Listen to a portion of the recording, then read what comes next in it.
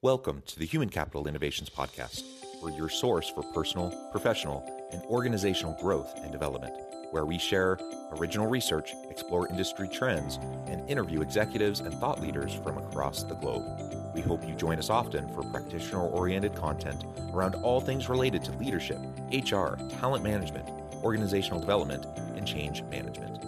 Maximize your personal and organizational potential with Human Capital Innovations Podcast. Do you enjoy the Human Capital Innovations Podcast? Please subscribe, leave a review, comment, share, and consider supporting the podcast on Patreon, even at the producer and sponsorship levels.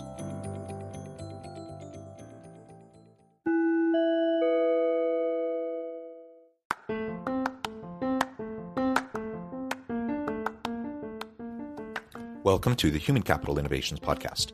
In this HCI podcast episode, I talk with Neil Bedwell about why HR practitioners should think and work like marketers to build belief, fuel adoption, and create opportunities for all employees to become owners of change in their organizations.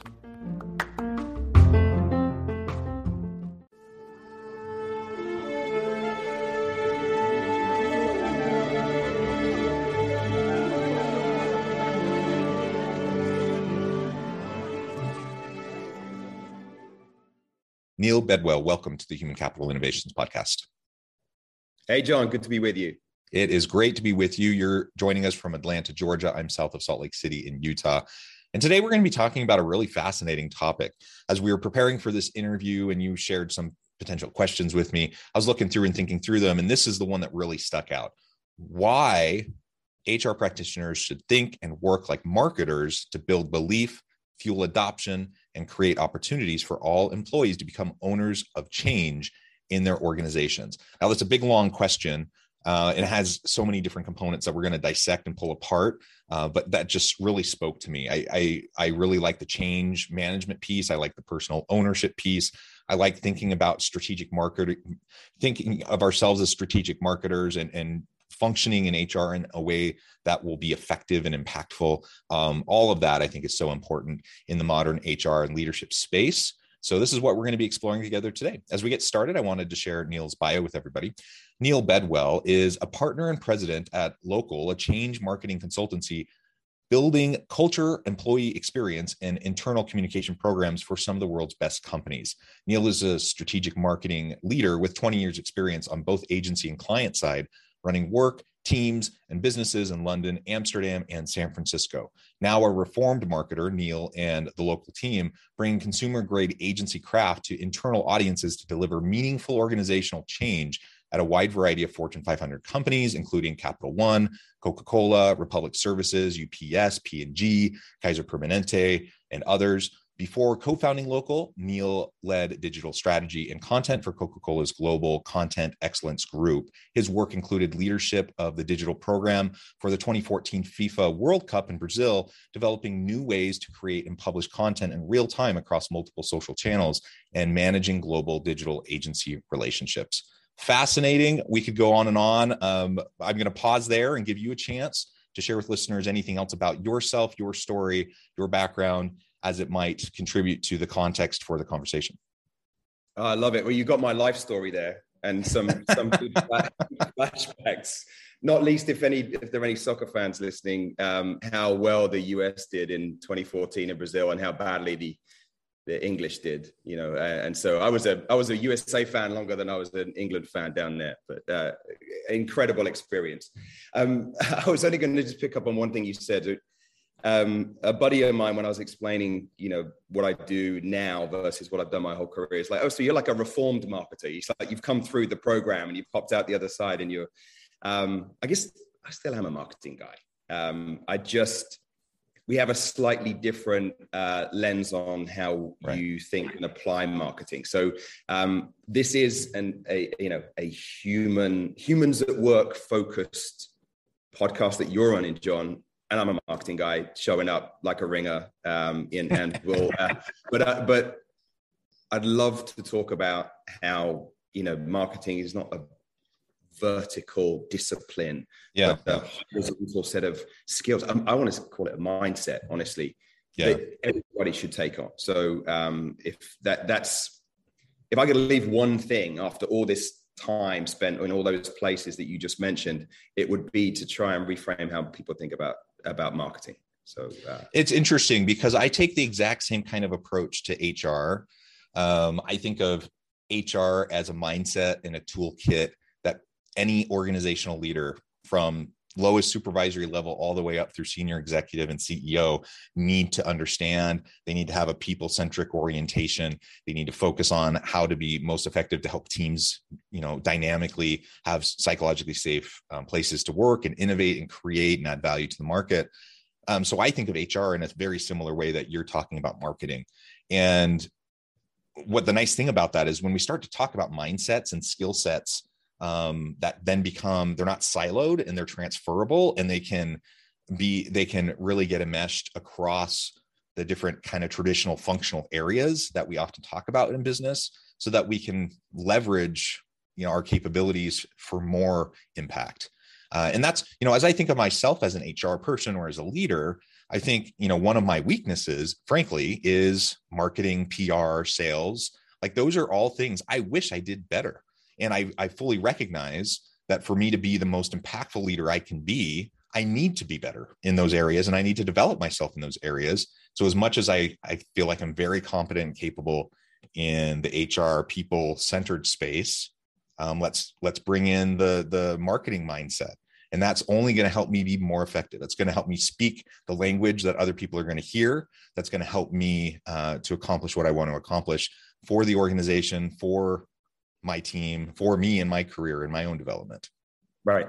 Well, if you'll take a compliment first off, as a listener to HCI, you are doing pretty good. You're bringing Thank you. Some marketing chops to this, so don't beat yourself up too much. But so I've been known to get on my soapbox and pitch kind of an idea around this, that in the future, the next companies that lead and change industries need to think about not the marketing team and the HR team, but a team that I call humanity.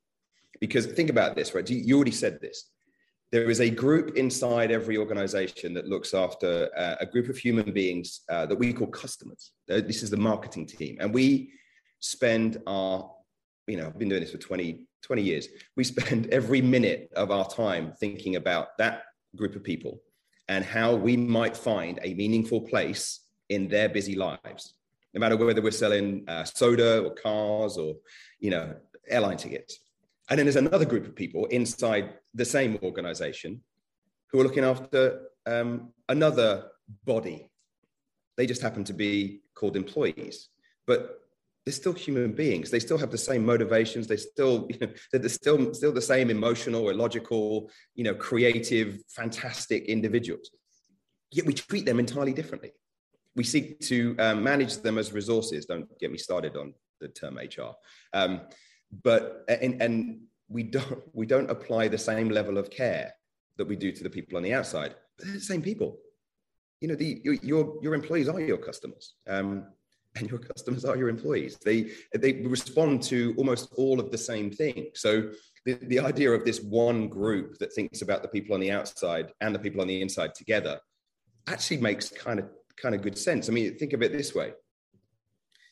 Somebody told me, and I wish I had the stat for this. Maybe I can find it for you guys to give the backup. But as a long-time advertising guy, you have to come to the realization that what I do as an advertising guy in my past life is no longer the greatest driver of brand value.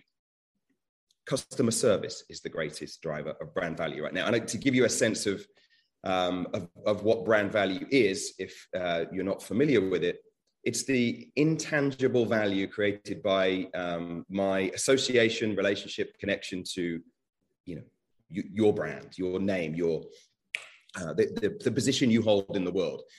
When I worked at Coca-Cola, the market cap of Coca-Cola, 44% of its entire value was brand. So 44% of its potential to generate income comes from this this intangible thing that lives out there, sort of in the hearts and minds of the audience. That's where brand lives. Brand doesn't exist tangibly. It lives in my heart. So if you take the greatest driver of brand value being customer service, who delivers customer service? The employees. So good employee experience, which is often created by HR teams, drives customer service, customer experience. EX drives CX. And actually, it's kind of an infinity loop. It's like an engine. The more you put into EX, the more you get out of CX, which generates more revenue, more growth, which allows you to develop better employee experiences and have more employees. And then round and round it goes. Why isn't that one team? Why isn't that one group of people working on that human engine rather than two groups that really sit at two different ends of the building? That human engine. I love that. And when I talk about people-centric organizations, some people use that terminology to talk about an HR mentality and framework around the employee experience. I actually mean exactly what you're saying. When I talk about a people-centric organization, I'm talking about internal and external, all stakeholders in the organization. You have a human approach. You have a people-centered approach. And that's exactly what you just described. Let's do that more because, like you said, the research is very, very clear on this. I've done a good amount of research in this space myself as an academic. Better employee experience, more engaged, more satisfied employees, that leads to much higher levels of customer loyalty and retention and customer satisfaction, right? And so as you do that, it's increasing the bottom line. It's just one of those metrics that if you focus on employee experience, it's going to increase the bottom line. It's not just warm, fuzzy, fluffy HR stuff. It's actually going to make a measurable difference. And that's just one metric, how it's impacting the customer experience. But you also then talk about employer brand. So you talked about branding on the consumer side, but talk about it in terms of the employee side. An employer brand is really important, especially in this day and age where companies are struggling to find good talent. There's certain industries already, in particular in technology areas, STEM fields, and those sorts of things that they've been struggling for a long time to get good people. And now you put on top of that the Great Resignation and so many people leaving and looking for other opportunities. You better have a good value proposition to bring new good employees, qualified employees into your organization if you hope to have a good team. And then when they get there, they better have a really good experience. Otherwise, they're going to leave and they're going to go somewhere else. So what better way to, increase customer loyalty, retention, and satisfaction, which will drive sales and revenue, lower turnover related costs. It's a win-win, right? And yet we still tend to have these separate silos. They don't really talk to each other that much, even though the goal is ultimately the same thing.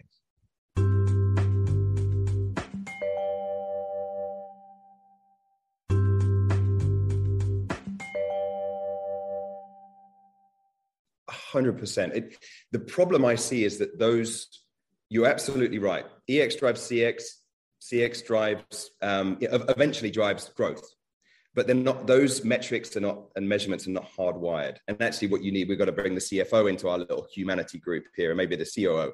Yeah, it's going to be busy, but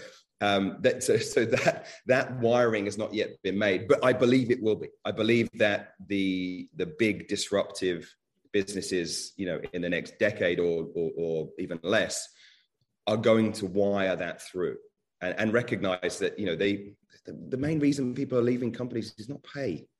It's because they don't feel valued. It's because they don't feel respected. They don't feel like they're making an impact. You can wire that so that you are connected to the results of your labors. Don't we want to feel that when we spend half our waking lives doing this thing called work, most of us. And when you put something in, that you want to see what comes out the other end, and to know that when you put more in, more comes out. And it doesn't have to be money, but it can be impact.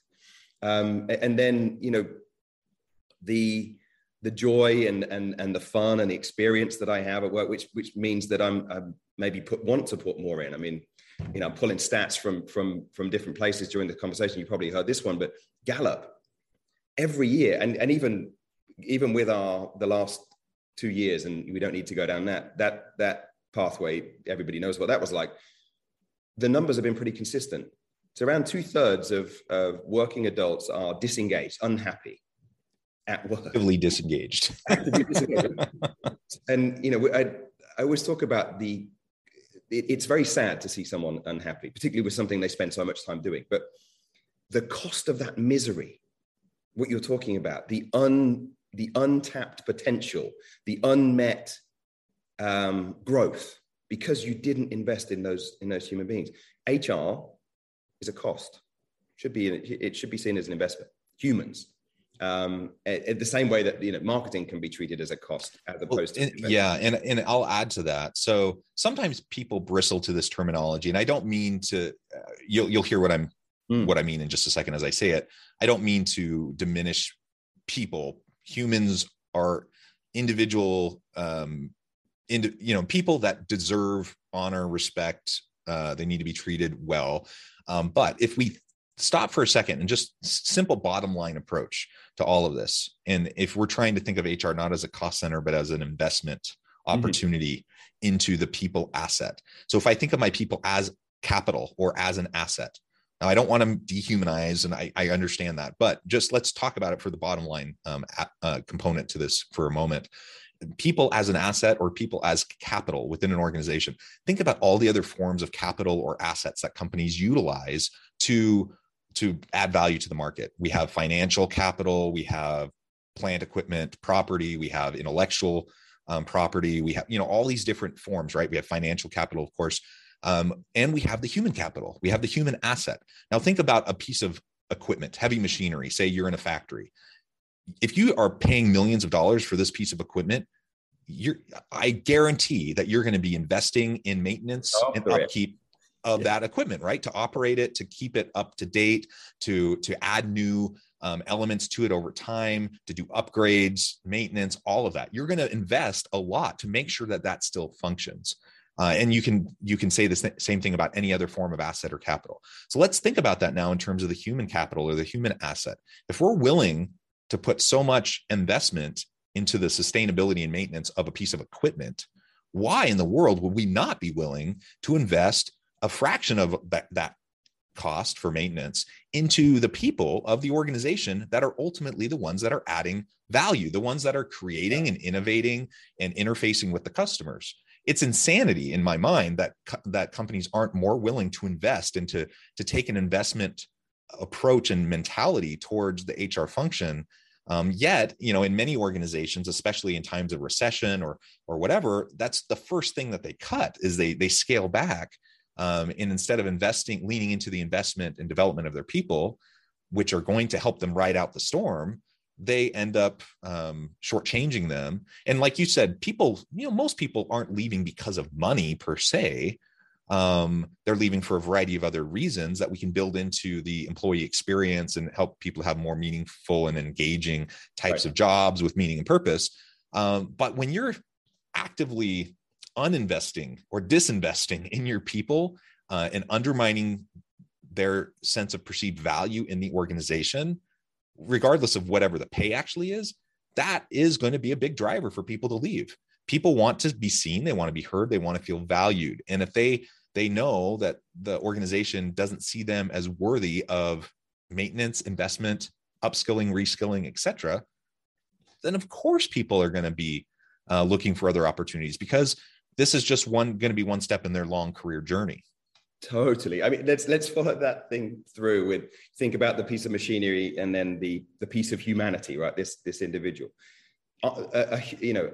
A person at work is the only asset, to follow that through, that is where the expectation is that it services itself, right? That it looks after itself, that it updates itself, that it arrives each day as fresh as it did the day before, with no real maintenance, right? So now we're incredible creatures, we can do that, but there's a limit. So here's where I think the problem is. It's something I call the assumption problem, and I think that traditionally minded leaders think they are over-investing, think they are overspending on this human asset. It's called a paycheck. And I give you this money, therefore you do all the things. And I think that the Great Resignation, there's untold amounts of material on that. I've been sort of talking about the Great Reawakening. It's like we used to know that we used to know how to care for people. I don't know. You mentioned sort of people-centric organizations. The word company comes from the Latin and through French, and I'm sort of paraphrasing this to make it easy. It basically means the communion around bread. We came together, we made bread together, we all shared in it. We don't come together to make things to share in it anymore. We come together to get a paycheck, to make things for others' gain. Like, we've been disconnected from what a company is. A company doesn't employ people. A company is people. And so if you take that mindset, maybe you'll come at this a slightly different way. Maybe you'll start to recognize that those assets that basically make up what your company is, and they are by far and away the most valuable things, need looking after. That they can't just kind of, you just got to set them loose and expect them to refresh every day and come in, updated and ready to go. But the assumption problem is that because I pay you, therefore you will, ... You will care. You will bring your whole self. You will be effective and efficient and productive. You will bring passion. You will bring energy. I think that if we can this reawakening, this reframing is a paycheck equals attendance. You bought my time. You've bought my, so I show up, right? I'd show up at the depot. I show up at the office, or I show up on this little video window that we've all become very familiar with. Everything else after that needs to be earned.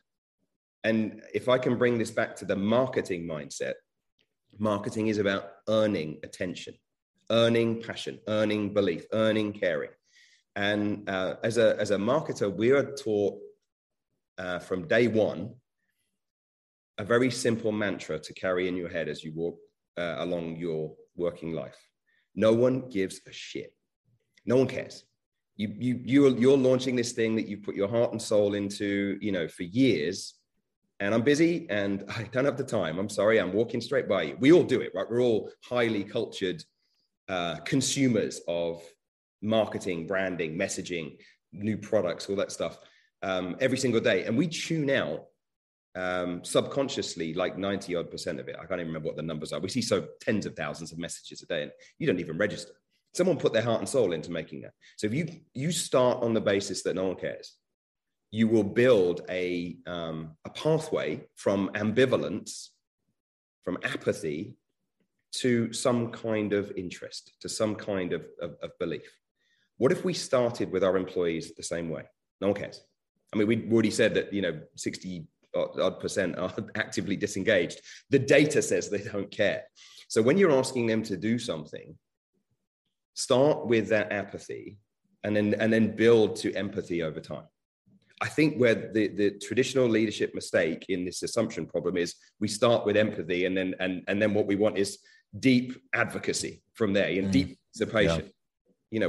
I already got you. How much are you going to do for me? Versus I need to win you and then inspire you, guide you, care for you in order that you do the things that are going to help me as a leader. Yeah, and it's not a one-time winning over, right? This is an ongoing thing. Yes.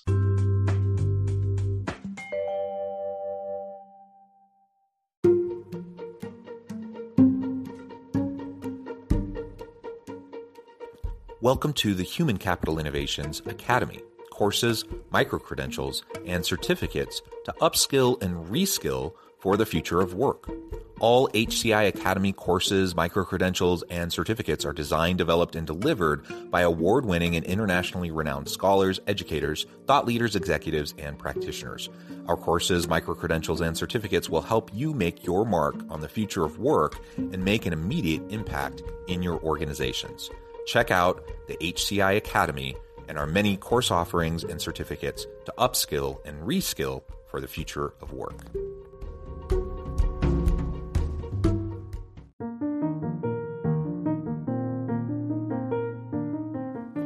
Check out our new weekly LinkedIn newsletter, Alchemizing Human Capital, exploring industry trends via original research and interviews with executives and thought leaders from across the globe. We look forward to having you join us.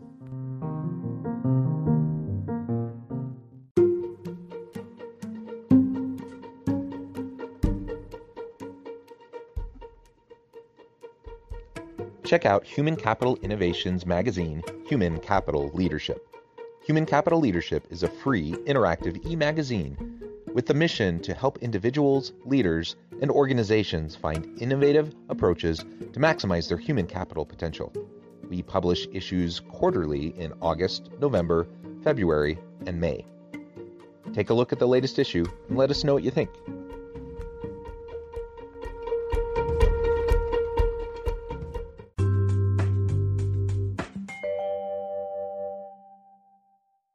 I've been married a long time. 20 years we've been together. And I categorically know that a strong relationship is not based on one expensive Valentine's meal each, right? It's every minute of every day that you're together that you're caring for each other. That's how you build a relationship. And then, yes, sure, have the Valentine's dinner and make a special moment of that just to kind of to shine the spotlight on how well you're doing. But, the one time a year bonus or the one time a year sort of employee event is a Valentine's dinner. And if you're mean to your partner for the rest of the year, that Valentine's dinner is going to suck and they're not going to be around very, very much longer. Yeah. Well, yeah. I'm coming up on my 20th anniversary here in about a month. So we're in the same boat there. Now, absolutely. And you mentioned a minute ago about, this old school mindset of I'm investing in you because I'm paying you. So it's like the old approach to owning the means of production, right? If we're going to go back in time and talk about economic theory, and that served its purpose for a time in a season, but we're in a totally different kind of an economy. We're in a knowledge economy. We need people who cannot just go and be a cog in a machine, to work on the assembly line. We need people who can be creative and energized and innovative and build upon their human capacity to make connection with other people. We cannot just say, well, I'm investing in you a tremendous amount because I'm paying you. I've heard that just recently from a senior executive at an organization, and they said payroll is the single biggest item on our budget. Clearly, we value you, and clearly, we invest in you. And the whole time, I'm just thinking, whatever. Like everything else that you're doing in this organization is creating a toxic culture. And of course, people don't feel valued. So, I mean, it's this total disconnect. And part of it just goes back to an old model of leadership, an old model of organizations that doesn't really apply in the modern work world for most people and most leaders. Last thing that I wanted to comment on real quick is what can I do? So I'm trying to take ownership over my own career. Hopefully, my organization is progressive this way, and we have HR and marketing mindsets, and we have branding mindsets around employee experience and customer experience and the integration of all of that. How can I own this for myself, recognizing that I can't necessarily assume that my employer is going to do it for me, to make sure that I'm finding meaning and purpose and driving change within my sphere of influence? That's a giant question, John. So I'm going to give you the marketer's view on it. And basically, how do you approach every day like a good marketer does, which is I have to win these people around me to get them to come with me. Because best will in the world, no matter what role you have, you can't make change happen on your own. You need people to come along. So there's really like three ways to think about this, 3 steps in this process that we would that's sort of drawn from good marketing theory. So the first one, like any strong relationship, what's the key of any strong relationship is listening, not talking. I had an incredible boss who's still a friend and a mentor who used to say, you have 2 ears and 1 mouth. You should use them in that ratio. And I believe in that. So the first thing that you are doing is spending time with other people to understand their points of view. Every single person in your organization is an individual, and they have they probably have the answers to every question that any company would ask exists within the workforce if you actually just spent the time to go and ask. So actually getting out there and listening and understanding, taking a time to, it sounds like a cliche, but to walk in somebody else's shoes to understand what it's like. Oftentimes the people you're trying to bring along on the journey of change don't know what you do, and you don't know what they do. You don't really know how they spend their time. You meet only in a shared environment like a workshop or an interview or company meeting. For the rest of the time, you're doing things incredibly different. So that would be step one. We would sort of talk about that as insight. It's like a way of getting people to getting you to understand how somebody else sort of lives. And I would, if asked, what's the one thing a leader can do? I always say, listen. I would say, just take your time to go and listen to everyone. Have 100 conversations. I know it takes time, but you're going to be so much smarter and more rounded in the decision making if you can have those points of view in your head as you do that. The second piece what you're trying to do first is to win over somebody emotionally. We are emotional creatures. We don't respond well to information or instruction. You may have experienced this in your life. I don't know if you're a parent. I am, and kids don't respond well to information either. They need to be inspired, and so you have to win someone emotionally before you then can sort of, if you like, instruct them rationally. So we use storytelling. One of the biggest sort of wins we've had in the work that we do is surfacing stories of other people inside organizations to inspire other employees. People follow people, not policy, is a good sort of takeaway there. So building stories that inspire and winning emotions first. And then when you get into sort of more of the practical side of it, I think what we're trying to do here is not just train someone, because in how to do a new thing, but to embed that new thing into their daily working life. I often think about training like a vacation, right? So you can go have this incredible training experience, but when you come back home, your house is still the same and the washing still needs to get done. And just like, well, that was great. Anyway, back to normal. When we're working with leaders and they do a town hall or there's some kind of like employee experience, it's like, but that is just one moment. You have to then embed this into the daily working lives of everybody that you're working with, everybody that works for you. You said something interesting about how a lot of HR practices are, antiquated based on a different way of working. I think what's happening today is, yes, we still have a lot of roles out there that require repetition, but we're asking people to do more than just repeat. So we take a delivery driver for one of the big carriers. We're asking them also to build relationships with their customers in the moments that they have as they drop. That's a new thing. We're asking people to be creative. We're asking people to improve your area of work. It's not just turn up, press buttons, or move something from A to B. We're asking you to make the company better. And so I think you have to embed those behaviors into their day and help them understand, if you do that, what they get back. If you invest that time, if you make that step, this is what comes back to you, mostly in impact. Not asking everyone to suddenly become a profit share recipient of organizational growth, but in terms of the way in which you have your job, your day has meaning, to come back to that disengagement point from before. So listen, tell stories, and then build change into daily life, into daily routines. And you want more on that, read Atomic Habits by James Clear, or The Power of Habit by Charles Duhigg, and some incredible examples in there of really how change really sticks, as opposed to how training gives you a moment of something different. Yeah. Well, Neil, this has been a fascinating conversation. We're going to have to leave it there for now, but we could go on and on and on. I imagine we could talk about this all day long. Before we close for today, though, I just wanted to give you a chance to share with listeners how they can get connected with you, find out more about your work, and then give us the final word on the topic for today. Love to.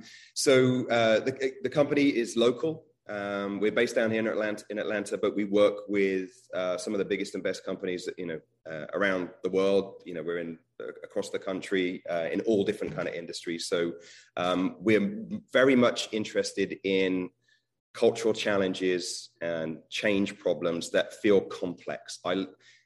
Myself and my team like cultural complexity and enjoy trying to find pathways through that. If I have a pitch, if you like, to the greater, folks working in that HR discipline, it is the story we talked about right at the start, that these are human beings and human beings need a rounded way of engaging, which I think the marriage of that, some of the progressive HR thinking and some of the progressive marketing thinking together creates something really interesting. And those marketing skills, I think, actually will make anybody who looks after people inside companies, I don't say make their job easier, but maybe it will. We, as an organization, we work on very large long-term programs, but we are also rolling out our first training program for non-marketers to bring marketing into their world. We call what we do change marketing. It is, as it sounds, the marriage of progressive change management and everything we know about decades of, world-class consumer marketing rolled into one in an interesting, engaging, and kind of practical course. So you can find out about that it's coming in just after the summer on localindustries.com. Wonderful. Neil, it has been a real pleasure. I encourage listeners to reach out, get connected, find out more about what Neil and his team can do for you. And as always, I hope everyone can stay healthy and safe, that you can find meaning and purpose at work each and every day. And I hope you all have a great week.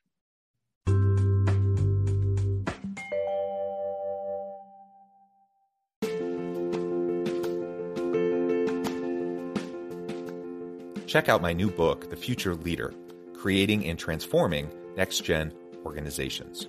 Stemming from 2 decades of professional experience and over 600 in-depth interviews with executives, thought leaders, and scholars from across the globe, The Future Leader will help you explore the ordinary, everyday actions that will help you to prepare to lead in the future of work, to respond to an uncertain future, and to produce extraordinary results for individuals, teams, and organizations.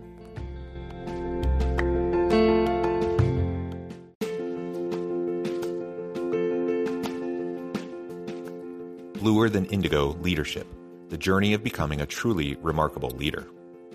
Early in my adult life, I learned about an Asian proverb that translates as bluer than indigo. If you think about the color indigo, it is a brilliant, deep, and vibrant blue, what some would call the bluest of blues. To have something that is bluer than indigo is rare and truly remarkable. Contrary to popular myth, there is no one-size-fits-all or cookie-cutter approach to effective leadership. There is no silver bullet, no secret sauce, no go-to model that will solve all of your problems.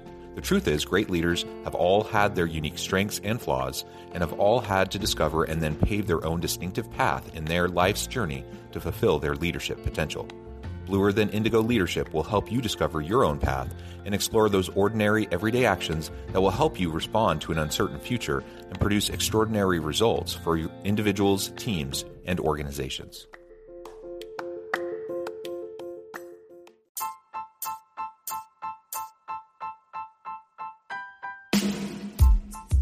The Alchemy of Truly Remarkable Leadership. Ordinary, everyday actions that produce extraordinary results. Consider how the nature of work has shifted over the past 50 years. With increased globalization, rapid technological advancement, and the shift in economic composition, the average job of today looks very different than the average job of 50 years ago. What will the jobs and organizations of tomorrow look like? Moreover, what does this all mean for organizational leaders? What are the core competencies and capabilities of organizations and their leadership that are prepared for continued disruption and geopolitical and socioeconomic shifts? Regardless of what the future holds, increasingly, leaders need to be socially minded, data-driven, decisive, champions of talent, and disruptors of the traditional notions of leadership, teams, organizations, and work. The Alchemy of Truly Remarkable Leadership will help you to explore your own leadership competencies and capabilities and consider ways to apply and implement them into your workplace and personal life.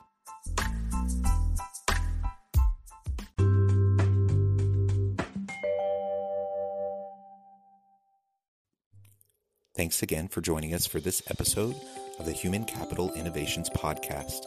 I hope you stay healthy and safe and that you have a great week.